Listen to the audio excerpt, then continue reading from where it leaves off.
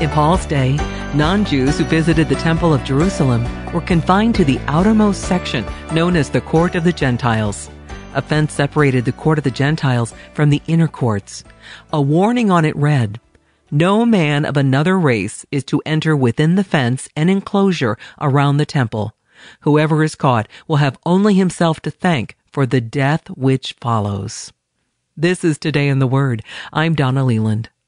Paul seems to be alluding to this boundary in verse 14. Today in the Word, we read that Jesus has destroyed the barrier, the dividing wall of hostility. Although the physical wall was still standing when the apostle wrote these words, the spiritual wall had been torn down by the death of Christ on the cross. This made peace possible between Jews and Gentiles.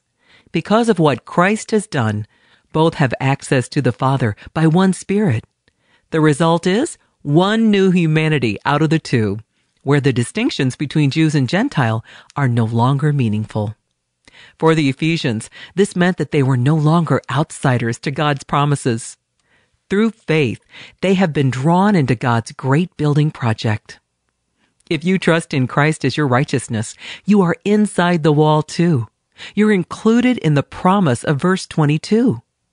If you haven't trusted in Him, the boundary still stands. Put your trust in Jesus today. A friend will pray with you. You can call 1-888-NEED-HIM, 1-888-NEED-HIM. We'd love to know if you've trusted in Christ through these devotionals here at Today in the Word. Let us know. Log in and contact us at todayintheword.org, todayintheword.org.